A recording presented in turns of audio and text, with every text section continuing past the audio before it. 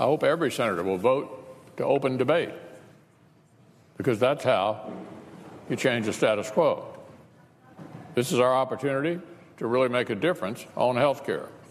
This is our chance to bring about changes we've been talking about since Obamacare was forced on the American people. It's our time to find. I'm Dan Diamond. This is Pulse Check, and that was Senate Majority Leader Mitch McConnell urging senators to move their health bill to the floor and begin debate. A lot happened in healthcare this week, and we pulled together another news roundup to break it all down. Republicans released their new health bill, and my colleagues Jen Haberkorn and Adam Cankren will discuss the reporting from the Hill and who the senators are to watch moving forward. Then after the break, Paul Demko and Sarah Karlin-Smith will discuss the industry's reaction, not just to the health bill, but other regulatory news coming out of Washington, D.C.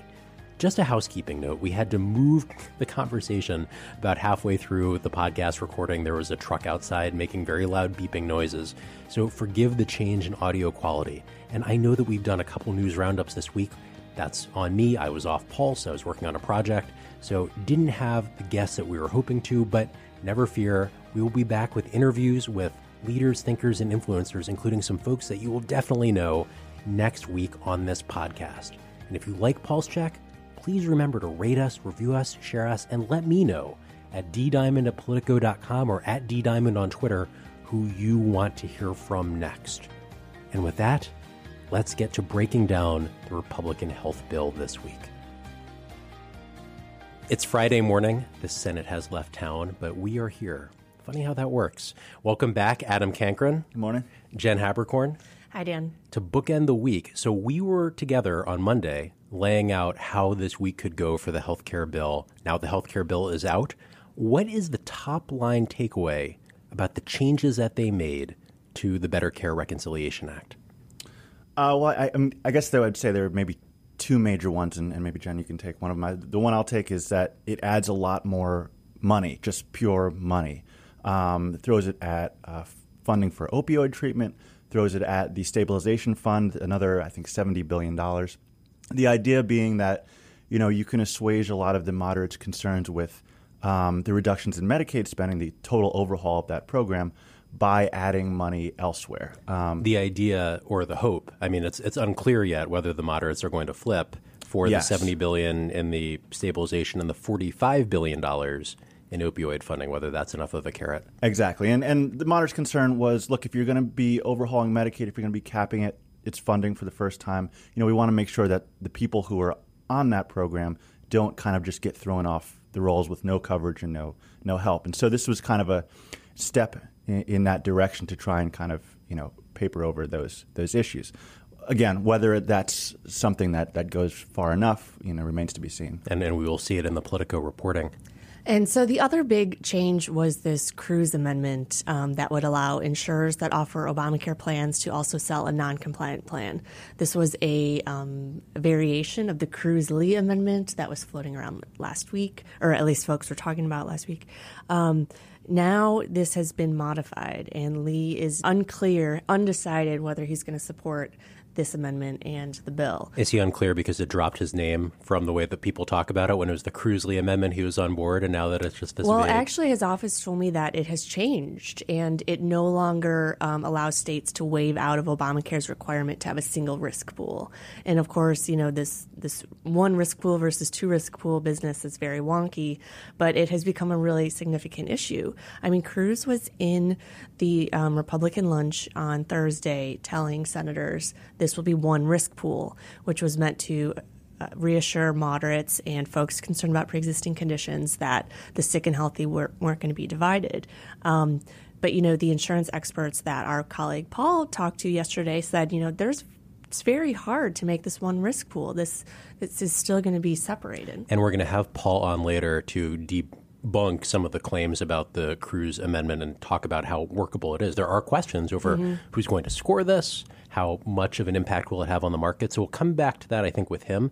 I guess the broad question for the two of you who were running around the Hill yesterday, tracking down senators, is this bill better for winning over senators?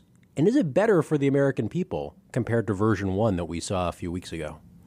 Well, I mean, you got Cruz on board, which is a pretty big deal.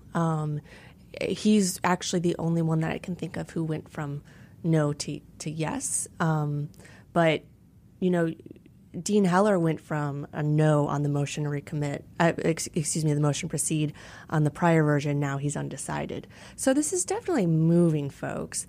The question now that I have is, you have two senators who are absolute no's, Susan Collins and Rand Paul, and we're one from defeat. And I don't expect anyone to be that one that kills it, because they will forever be the person that stood in the way of Obamacare repeal. But I could see folks getting together and jumping off that bridge together. And saying, and when you say defeat, we're talking about the motion to proceed vote, which is something that you flagged on a podcast weeks ago as this first hurdle that needs to be cleared to even bring the bill forward for debate. Susan Collins, Rand Paul, who have been strongly opposed to the bill throughout, how strong are they at this point on the motion to proceed? Do we have any sense of whether they could be walked back from this with enough public pressure? Oh, they are never going to vote for the motion to proceed on this version of the bill. I happened to catch Rand Paul as he was leaving the Capitol to go home on Thursday, and he was jokingly giving us advice to stake out Dean Heller's office, because at that point we didn't know where he was on the motion to proceed. And I asked him, I was like, is there any way that you could vote to start debate on this? Because sometimes senators will start debate on a bill they don't like. And he goes, oh, yeah, you separate the bill into two. I pitched that to the president, an hour ago. This was Thursday afternoon. And he's like, yeah, then I would definitely vote yes. So separate the bill into the repeal bill and then a replacement bill. The repeal that he wants, the replacement that he can't get behind. Point being, he's never going to do it. And it's interesting that Rand Paul and Susan Collins, for better or worse, are really the only two who have stuck to their positions from the 2015 vote. That was a straight repeal of Obamacare through reconciliation. Is Rand Paul is the only one who now is saying, this is what I want. I don't want to add any more money. I want to roll back Obamacare as much as possible. I'm not going to accept anything less than that. But Rand voted for that 2015 bill. Well, yeah, and absolutely. But this is something. Essentially, he's saying that's the starting point now. Right. Whereas all the rest of the Republicans now are willing to accept something less than that 2015 bill.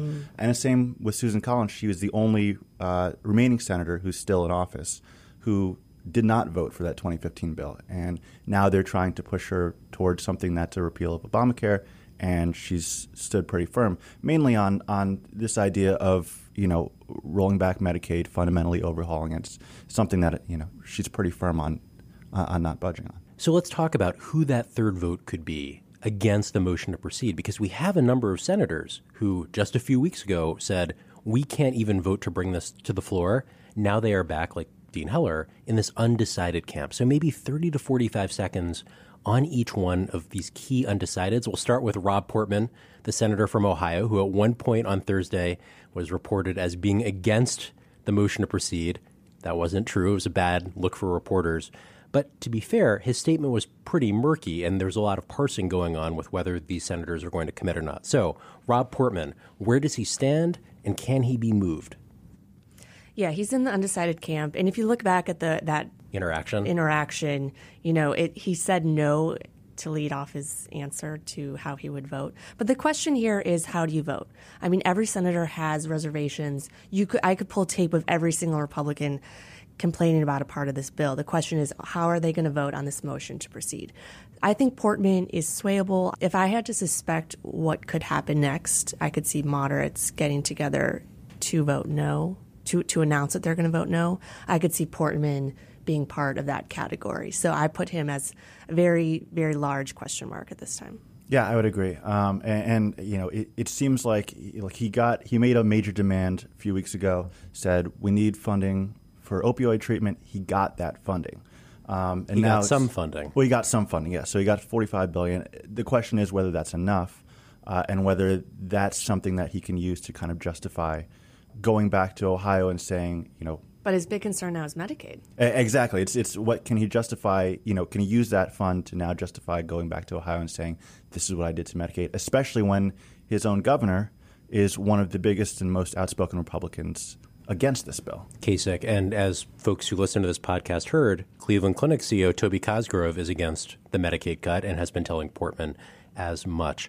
Let's move on to Dean Heller, the Nevada senator who was also a key. Like, Jen, I thought this guy was so far gone that Republicans are already worried about Democrats using his attack on the bill in ads against them.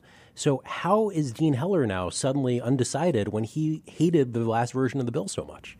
Yeah, he would be a really hard flip right now. I mean, that press conference would be played against him ad nauseum in Nevada if he actually votes yes. But I tracked him down yesterday. It took a very, very long time standing in the Capitol, but he told me that he's undecided. He had a copy of the bill in his hand and said, I'm not going to decide until I read this, until I read this, until I read this. What a great defense mechanism by Republican senators, by the way. Like, yeah. I'm not going to answer your question until I read this bill, which at this point reporters have already combed through and senators are saying they need more homework time. Yeah, I mean, it's an artful dodge, but it only gets you so far. I mean, at some point, by Monday, he will have to have read the bill or at least, be ready for our questions and have some kind of more elegant answer. What could move him, given his concerns about Medicaid cuts? And as Adam just pointed out, the Medicaid cuts are still in the bill. What can move Heller? Governor Sandoval. But Governor Sandoval, as of Thursday evening, it was reported in Nevada that he said that he didn't think this bill was very different from the last version, which obviously he didn't like. So it's hard to see Heller jumping to yes unless Sandoval's position changes. But again, Heller could say, let's start debate, and hopefully we can change the bill in the course of the process. Why would senators vote to start debate on a bill that they are so far against to begin with? I guess there could be changes, but the baseline of the bill is what it is at this point. Well, this is often a huge issue, and there are non-controversial, or I should say, lower profile pieces of legislation where people do allow debate to start and then they vote no. And it's kind of common, the argument being, we should at least be able to talk about these things. But of course, when you get to a bill like this, this motion to proceed becomes highly, highly controversial. And there is an argument to be made. You can vote yes on this and then vote no. You have two other options where you can stop a bill that you don't like. So, I could see it both ways. I can see how someone would argue, I want to at least debate Obamacare repeal. That said, are voters going to make a difference in the fall of an election year between the motion to proceed and final passage? After all of the education around what the motion to proceed is the past couple of weeks, maybe they'll understand, but I agree with you. I'm doubtful. But we went through this on the Affordable Care Act. The motion to proceed vote was insanely controversial, insanely high profile, and everyone has forgotten about it since then. Fair enough. Let's talk about a few more of the senators. Lisa Murkowski, the Alaska holdout who has taken lots of shots at the bill and the process throughout, she is undecided. But there are things in the bill that may make her less undecided. So where is she? Can she be gotten? Well, yeah, it's they've kind of steered a lot of federal funding specifically, toward Alaska. You can call it, polar payoff or the Kodiak kickback. And Dan, you wrote a little bit about some additional funding that would be added, through the Indian Health Service. So there's a provision in the bill. It didn't get as much attention as the money getting pushed over for the insurance markets, but there is a provision that would change who can get funding for treating American Indians, and that includes Alaska Natives. And right now, a lot of that is, locked down with the Indian Health Service. Under this provision, all providers would be able to take advantage of this enhanced funding, and 15% of Alaska population are Indians or Alaska Natives, as they're called. That would bring more money toward the state. It wasn't written just for Murkowski. My reporting is that it comes from John Thune's office, and then there are implications for South Dakota and North Dakota, where John Hoeven has been a holdout too. But it's another change that will bring money to a state where there's been a holdout senator. And Murkowski's main concern has been, her point has been, look, Alaska is a particularly unique state. We need to make sure that we are taking care of, the individual market, which is much more fragile than a lot of other states, and make sure that you're taking care of, the Medicaid enrollees there as well. At the same time, she said a couple weeks ago that, look, I'm not going to be bought off. They can try to direct funds toward my state. That's not going to be something that can make me cave. So she's kind of in between here, because if she now votes yes on the motion to proceed, well, that statement looks really bad in retrospect. On the other hand, look, there are millions of dollars headed her way if this bill passes. So what about Capito? And in terms of someone who had been holding out because of Medicaid dollars, Adam, you talked to her. She told you she wasn't afraid to be the vote to kill the health bill. And now she's undecided. So how much has she moved, and how gettable is she for Republicans who want to pass this bill? Sure, and I think I put her probably closest to Portman as far as what they want and how gettable they are. I think it's certainly somebody who can get to yes, who can vote yes, and who, by voting record and based on what she said, thinks that there needs to be some kind of an overhaul, some kind of a new healthcare system. This may not be her ideal one. I think this still cuts Medicaid too deeply for her. But, you have the opioid fund. You throw, tens of millions more dollars at kind of making sure that anybody who gets thrown off of Medicaid gets some kind of, ends up with some kind of coverage. And it goes a long way toward making her more comfortable. So even though that opioid money is $45 billion over a decade, over the entire country, that's enough to force some change in thinking? I don't think the opioid money has moved anybody. I mean, I think it helps Portman and Capito get closer, but they still have, big concerns. I think a lot of folks saw the opioid funding as something they had to do. So I don't think it moved a lot. Who else in the suddenly undecided camp should we take note of, Jen? Is there another one of these folks who came out against the bill in an earlier stage who is now on the fence and could be that third vote against the motion to proceed? Well, we haven't talked about Mike Lee, and he put out a statement Thursday evening saying that he was undecided. Republicans are hoping that Cruz's support will help get Lee on board. But as we mentioned, his amendment had changed. He has problems with it. So at this point, I'm looking at Lee, Heller, and Capito as the three closest to no votes. But as we've mentioned, there's many others. And getting back to an idea that you pointed out, Jen, and I've seen folks write about this, Jim Newell at Slate, I thought had a interesting piece about how some of this is kabuki theater. There was never going to be a third no the day that the bill was released because of the fear of being that senator to kill the bill, that there will either be 2 no's and then they'll end up moving ahead with the motion to proceed, or there will be 7 no's and they'll come out as a block. Is Capito, Lee, Heller, could the three of them band together and issue a statement being the 3rd, 4th, and 5th no, or is that kind of a weird coalition of folks? I think that would be a weird coalition. I think if there was one, it would be Portman, Capito, maybe Heller, more of the moderates. Lee is kind of his own animal. Obviously, he's opposed to the bill at the other end of the political spectrum. There would have to be some kind of coalition.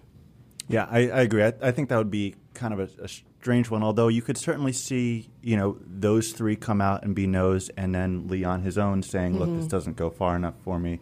And at that point, now you're starting to cascade, and you're getting, 7, 8, maybe 10 no votes as it kind of becomes clear that the bill's going to go down. And McConnell's telling folks, don't come out and say you're a no.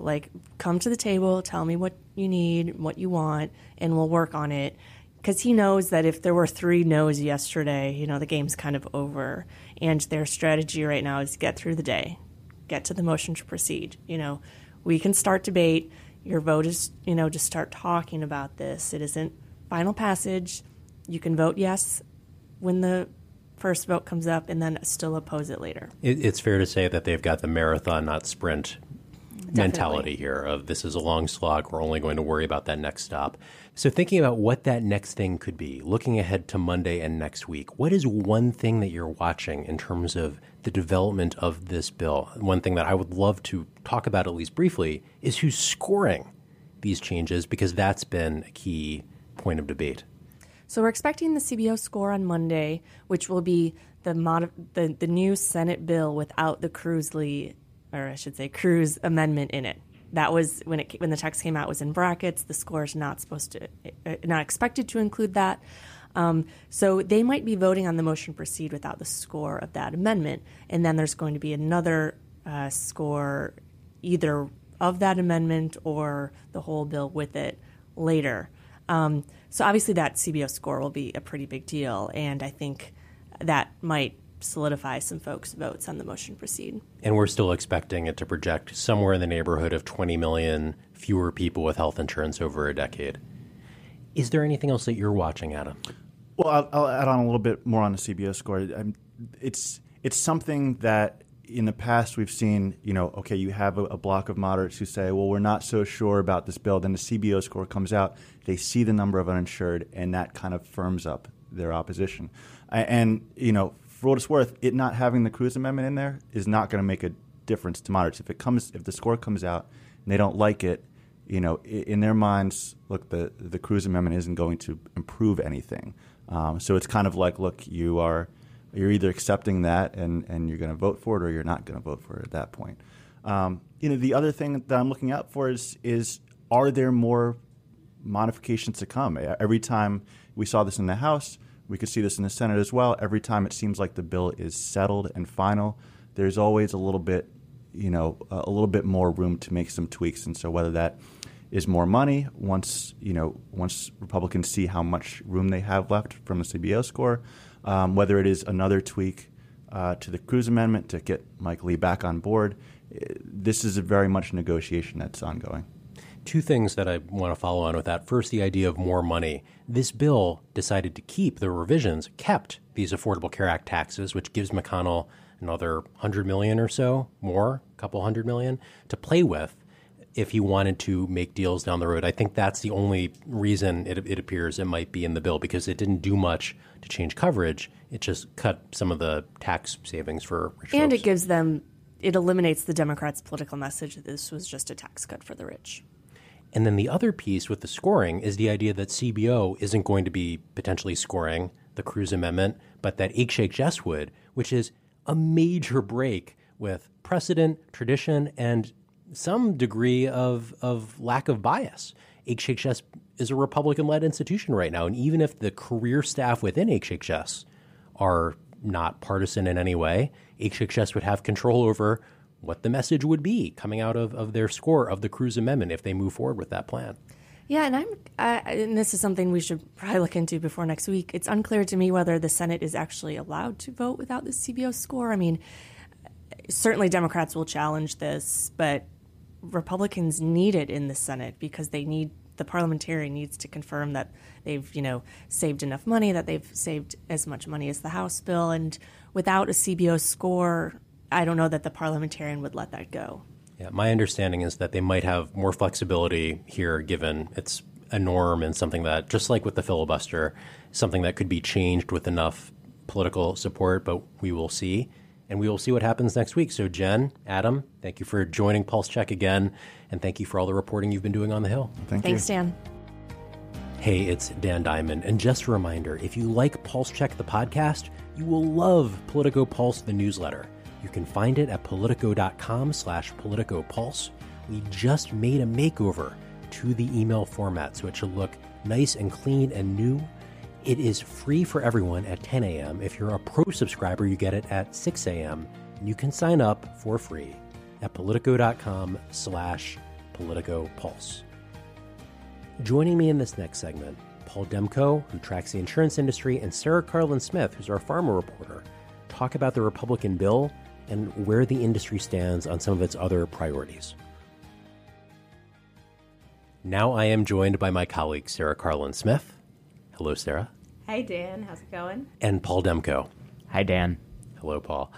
So both of you have tracked the ACA repeal fight. You've been writing stories about what's happening in Congress, but also tracking what's happening in the broader industry. And I think that's where we want to take this part of the conversation.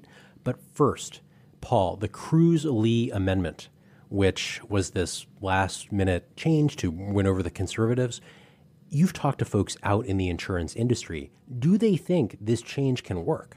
No, they absolutely do not. I mean, the insurance industry has been pretty mealy-mouthed about a lot of the repeal stuff, trying to, oppose pieces of it, but also kind of encourage Republicans for things that they want, particularly stabilization dollars.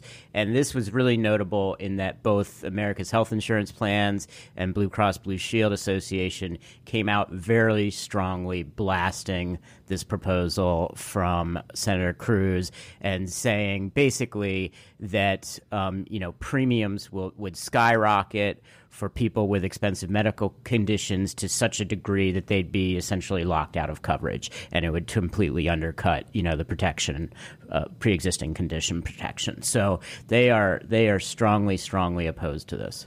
Jen, Adam, and I talked a bit about the scoring of this amendment, which Republicans are hinting they might go around the CBO and go to HHS, which is a major break from tradition and precedent, and also may not be allowed under the rules. It's a little unclear.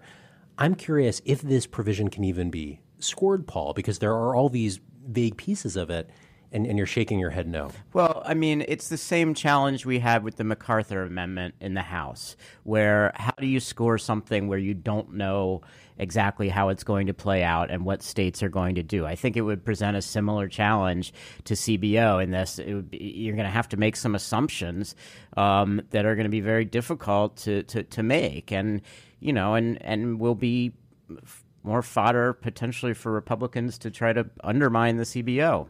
And you could argue it both ways. Democrats could say that the CBO is maybe taking the middle-of-the-road approach and not the most pessimistic approach. Republicans can say the CBO or whoever ends up scoring this bill is assuming too much. So that's the insurers. And we've also talked a lot in recent weeks about hospitals and doctors and advocates coming out against this bill. One of the biggest players in healthcare has been pretty silent here, and that's pharma. This is your beat, Sarah. You talk to the pharma industry all the time. Where do they stand on what's moving forward, considering if millions of people lose coverage, there's the chance that there will be less money to pay for drugs? So far, they've been pretty neutral, or at least publicly trying to keep out of the limelight. They are very concerned about, any negative attention coming from Congress or the president about drug prices. So they don't really want to be seen as opposing a big initiative of this administration. I think there are definitely some good arguments that with Medicaid cuts and any changes to essential health benefits in the states and so forth, there could be less people with drug coverage under this plan, and there would be some economic hits for the industry. Moving a little bit away from ACA repeal and to some of the other things that might be coming, this is, again, your reporting, an executive order on drug prices, the Opioids Commission from Chris Christie. We were expecting movement that we haven't seen on those two issues. How much of that is about the timing here of ACA repeal, and how much is just the White House, Chris Christie, whoever, tied up with other things? So I think the executive order on drug pricing being tied up with the ACA repeal is definitely one reason we haven't seen that yet. My impression also is they're still working on actually hashing out those policies and figuring out what they really want in there.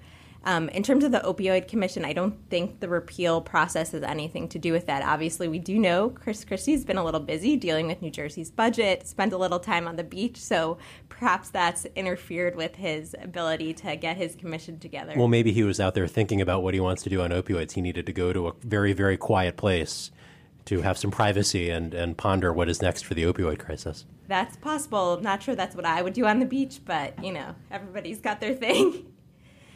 Is there a sense in the insurance industry that ACA repeal is coming at the right time, the wrong time? And you wrote a story about profitability in these markets, and there are concerns that not as many insurers are going to participate in the ACA markets moving forward, but there's also research that insurers are starting to see profits where maybe they didn't before. Yeah, I mean, there's a fair number of indications that insurers have, after severe struggles over the last 3 years and big time losses, like probably close to $20 billion, that they are starting to figure these markets out and that they're stabilizing. Part of that was big premium hikes that we saw for 2017. Part of that is just coming to terms with who this population is and who you're going to be covering and how expensive they're going to be. So we had a Kaiser study that came out. Granted, it was just looking at the first quarter of the year, so that's not, indicative of the entire year. But they compared, and this is Kaiser Family Foundation, not Kaiser Permanente. Exactly, Kaiser Family, and it showed that insurers were spending about 75% of premiums on medical claims in the first quarter, and that's a very good ratio. But they also compared it to first quarters in past years. And so, like, in the comparable period in 2016, they spent 85% of premiums on medical claims. So that's a significant improvement. And there was another report. It's an improvement because the patients aren't as sick, essentially, and they've got their costs under control. Is that what you're... No, I think it's more that they're charging more. And the premiums have gone up, and now they're pricing correctly for this market. Exactly. And, Standard & Poor's put out a similar report back in April looking at the blue plans, which are really the dominant carriers in most states at this point, and it found a very similar thing, that they'd approach profitability in 2017 and that most plans would likely be profitable in 2018. And S&P, I think, has done some of the best work looking at these markets for the last, over the last 3 years. So they have a lot of credibility. I don't want to be too pessimistic, Paul. I guess this is good news overall, but there are these concerns about where the markets are going to go from here. We've had statement after statement from insurance companies say the uncertainty from Washington might be driving them away from the exchange. So how solid is this ultimately, this early profitability? And could the market still turn relatively quickly in the wrong direction? It's very, very fragile. I mean, we've already seen a lot of market exits. We've seen a reduction in competition. We have, I think it's 38 counties across the country where no insurers filed plans to sell. And the thing you have to keep in mind, and there's so much uncertainty about, what's going to happen with the repeal bill, whether the Trump administration is going to enforce the individual mandate, whether the Trump administration is going to cut off cost-sharing subsidies. And insurers, have until late September in most places to pull out of these markets for 2018. So you could still very much see an exodus in the coming weeks if they get bad news about on any of those fronts. 340B, shifting gears and talking about that program. While we were all focused on this repeal effort, Sarah, there was a major shift in how the 340B program could work. Can you explain what that change was and why it matters so much? So late on Thursday, CMS put out a rule they put out every year that relates to reimbursement for hospital outpatient facilities and other hospital services. And in this rule, they took a unique action aimed, they say, at getting at drug pricing, or at least drug costs for certain consumers and parts of the government. And so bear with me because this is a little bit complicated. In the certain hospitals that serve a high amount of low-income or uninsured patients get very steep discounts on drugs. And then, but in this program, they still, if you're treating a Medicare patient, you're still reimbursed at a much higher rate for that drug than what you purchased it for. And you don't necessarily have to pass along the savings you got on the drug to a patient, or even necessarily give the cheaper drugs to patients that actually have financial need. So one of the things they're proposing is to no longer reimburse these 340B drugs for Medicare Part B patients at such a high rate. Now, it's interesting because this will definitely cut what hospitals make off the drugs. People are saying it should lower consumers' copays or coinsurance, but it won't necessarily get to the fundamental issue of what the drug industry prices drugs at, because they're still going to be purchased for the exact same price by the hospitals. So for a pretty small segment of the population, their copays and coinsurance will go down. But it's not a big system kind of fundamental shift that's going to create a lot of drug pricing dynamics in the U.S. And am I wrong that the hospitals are the losers here? They're the ones that are going to take a hit financially, which is kind of interesting. Yeah, so the hospitals are definitely going to take a hit. The thing that's complicated, I think there are legitimate arguments that 340B is not maybe the best administered program. Again, because you get the discounts for all the drugs, no matter who you're serving. You don't necessarily have to pass along those discounts to the patients who need them. And there are definitely some reports that hospitals kind of abuse the system. They figure out ways to kind of qualify for 340B when maybe they shouldn't, or get their outpatient departments in wealthier areas to qualify. But then there's also probably some hospitals that are doing a lot of good with this program, with the savings they make, and actually are passing it on to patients or using it for uncompensated care. And is it and this is just a proposal at this point? Yeah, so this is a proposed rule, so it'll have to go through comments and all that fun stuff. It should be an interesting lobbying fight. I mean, with hospitals on one side and pharma on the other, it would be interesting to see how that plays out. And there were some other proposals in that rule that hospitals didn't like, from my understanding. So changes about where some expensive, like orthopedic procedures can be performed that may take some business away from hospitals. Also, some other changes to what hospital outpatient departments can be paid that I think they're also not happy with. So I think the 340B thing is getting the most attention, but overall, the whole rule wasn't exactly taken well by hospitals. I mean, overall, you could argue this was a pretty horrible week for hospitals. The new version of the Republican bill keeps all the Medicaid cuts, which has been their big hobby horse because it will hit them hard. And now these changes coming out too. Is there any connection between the two? Hospitals have pushed back on the Republican bill. Now a Republican administration is pushing changes that will hurt hospitals. Do we have any sense for that? You know, I don't think there's any clear proof at this point that they're connected and related, but, you know, I think it is notable that an industry that has not helped Republicans or this administration get their health care proposal over the line is now on the chopping block in other ways. Whereas pharma had a very high-profile meeting with Donald Trump, who had vowed to wage war on this industry, and we haven't seen that yet.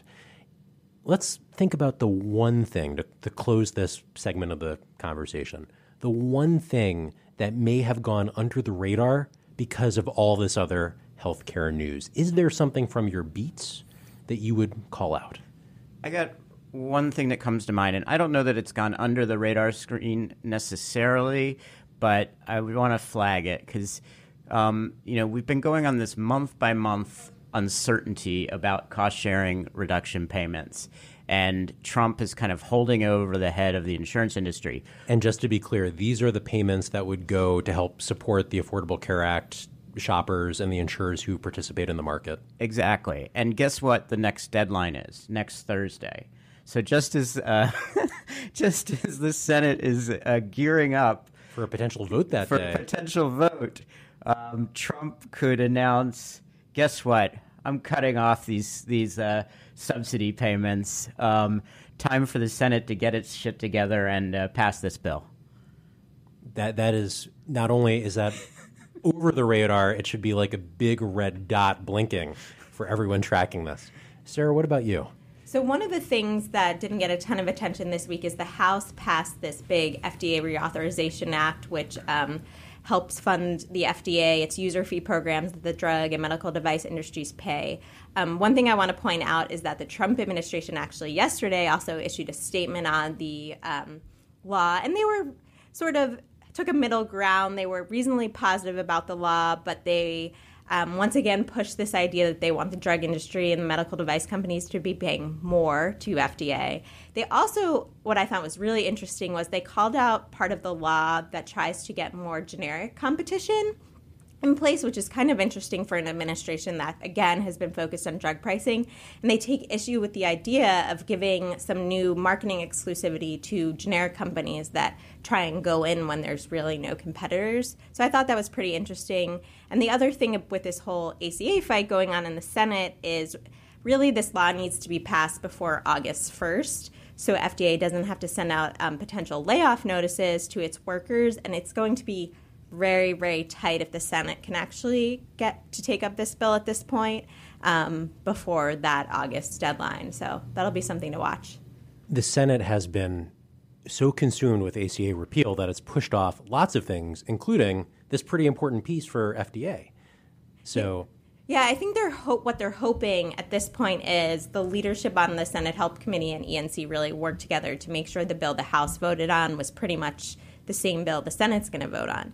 The problem is you have a couple people in the Senate who would like to amend that bill and would like their chance on the floor to kind of take their stand. So we'll have to see whether those people kind of roll over and say, okay, we can just pass this bill straight up as it is. And one of them is Ron Johnson, who would like to get this right to try law in place that would let patients kind of skirt the FDA when they want to try experimental drugs. So that'll be very interesting. You also probably have people on the left, like Bernie Sanders, who would love to bring up drug pricing and drug importation in particular, I think. And he was always, during the committee hearings, told, don't put your amendment here, don't make it controversial. You can do it on the floor. You can do it on the floor. And so will he be okay, saying, okay, I won't push this because we just need to get this bill to the president as fast as possible? It's yet another example of all the focus on drug pricing and how much could and should change there being overshadowed by the ongoing fights over Obamacare. Coming into this year, I think we were expecting drug pricing to be maybe a little bit more, if issue 1, maybe issue 1A, and it's flying under the radar in so many different ways right now. Yeah, I mean, it does make you wonder. I mean, there was a lot of polling data that showed that the number one issue of concern to Americans is drug pricing, and yet they're spending all their time on trying to overhaul some individual insurance market. Yeah, and at a time when there's doesn't seem to have any public support for doing that. So it's a strange set of choices they're making. Speaking of strange choices, I was trying to think, well, the two of you were talking about the one story that I thought was under the radar, and there has been this fight between Gwyneth Paltrow's Goop and the media, but which has gone under the radar. But if you read the articles, it's very undercover by Politico Pro. Well, Vox and BuzzFeed have been all over that, and that is not a backhanded compliment. Their articles have been good and funny about why it's such a silly story. But something that's a little bit more meaningful in our world, the Commonwealth Fund, I think this morning, put out its latest report on how the university... But something that's a little bit more relevant in our world is the Commonwealth Fund on Friday morning put out its latest report comparing the United States to other developed countries on measures of healthcare. This will not be a shocker, but yet again, the United States was bottom of the list when looking at the United Kingdom and Germany and other major economies that we can be compared to when it comes to key access and quality issues. Well, I think we're number one on spending. I was going to say purse, but we spend a lot more than many of these countries, but the results don't show that at all. I mean, I guess the number one in spending is helpful for boosting the industry that all of us cover. So maybe there's a trickle-down effect in health reporter employment. But when it comes to the stuff that actually makes healthcare matter, bringing this back to what Sarah was saying and your point too, Paul, there are choices that could be made about what to focus on, how to improve the healthcare system. And part of me can't believe, I totally get the political reasons, but we're hashing out again changes to the individual insurance market when there are deeper quality access, other problems, provider power, which is a big focus of my reporting, that just don't get dealt with or just get overlooked completely.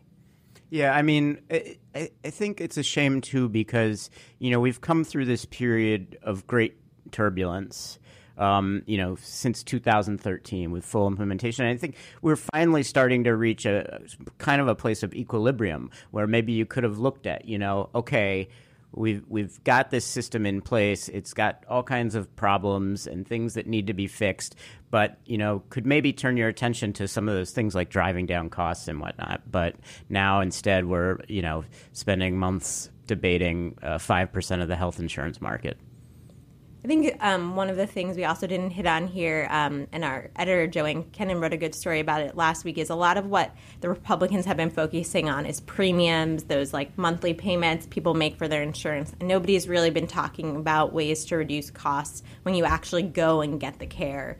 And I think that's an interesting part of the debate because for consumers, that's a big part of it. It's not just your premiums, it's what happens when you actually have that health incident and you need care and how much it costs. That's a great story by Joanne, a good endorsement from all of us. Read Joanne Kennan's story and tune back into Pulse Check next week and keep following the reporting of our team as we track not just ACA repeal and potential replace, but all of these other issues too. Sarah Carlin-Smith, Paul Demko, thank you for joining Pulse Check.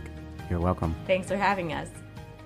That's it for Pulse Check this week. My thanks to Rachel Cusick and Bridget Mulcahy for producing, and my colleagues Jen Haberkorn, Adam Cankren, Sarah Carlin Smith, and of course, Paul Demko for making time to join. You can find Pulse Check on your favorite podcast app, and if we're not on it, let me know. I'm at ddiamond@politico.com. And we'll be back with a new episode of Pulse Check next week.